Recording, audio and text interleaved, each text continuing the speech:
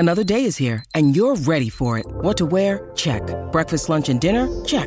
Planning for what's next and how to save for it? That's where Bank of America can help. For your financial to-dos, Bank of America has experts ready to help get you closer to your goals. Get started at one of our local financial centers or 24/7 in our mobile banking app. Find a location near you at bankofamerica.com/talktous. What would you like the power to do? Mobile banking requires downloading the app and is only available for select devices. Message and data rates may apply. Bank of America N.A., member FDIC.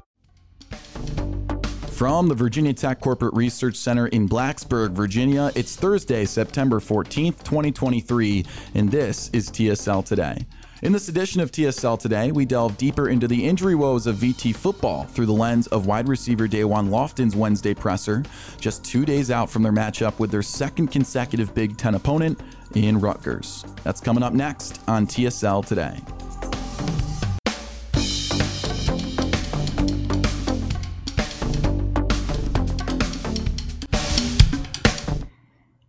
Injuries. That was the main theme after that matchup with Purdue last week. With the rain coming down, Ollie Jennings is out.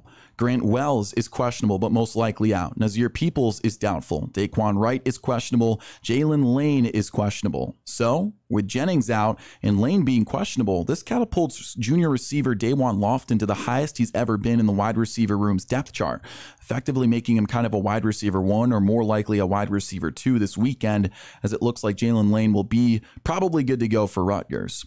So here's Lofton on Jennings' injury. It was tough. It was heartbreaking. Just unfortunate, but we were praying for him and hoping that he gets back really fast. Yeah, no doubt that Jennings' injury is a big impact on this offense. Now, the interesting thing about preparing for Rutgers' defense, on the other hand, is that we haven't seen too much of it yet. They're 2-0 and have blown out 2 weaker opponents in Northwestern and Temple. The offense has had the ball a lot for the Scarlet Knights. Lofton and company have been pretty straightforward on their mentality against this Rutgers defense.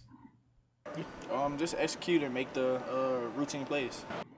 So the wide receiver room is impacted big time by wide receiver 1 and 2 being injured to varying degrees. But the biggest difference is quite obviously QB Grant Wells' injury. Carter Hill and Chris Coleman covered it this past Tuesday, so I'll spare the details. But to expand upon their point, it's looking incredibly unlikely that Wells is playing against Rutgers this weekend. As a matter of fact, we haven't seen him practice to his full extent this week. With that being said, this means that we have the Baylor transfer Kyron Drones collecting his first start this weekend at the NCAA level.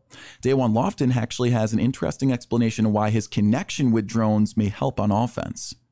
Nothing but positivity, and I actually knew him in high school because he's from Texas as well. So we already knew each other, kind of already had a relationship. So just building on from there, and then in the huddle, he's just nothing but a leader.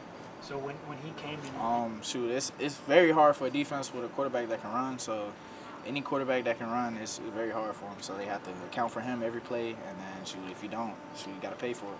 how's he looked in practice? Definitely high praise and high hopes for an abbreviated offense heading in to Rutgers.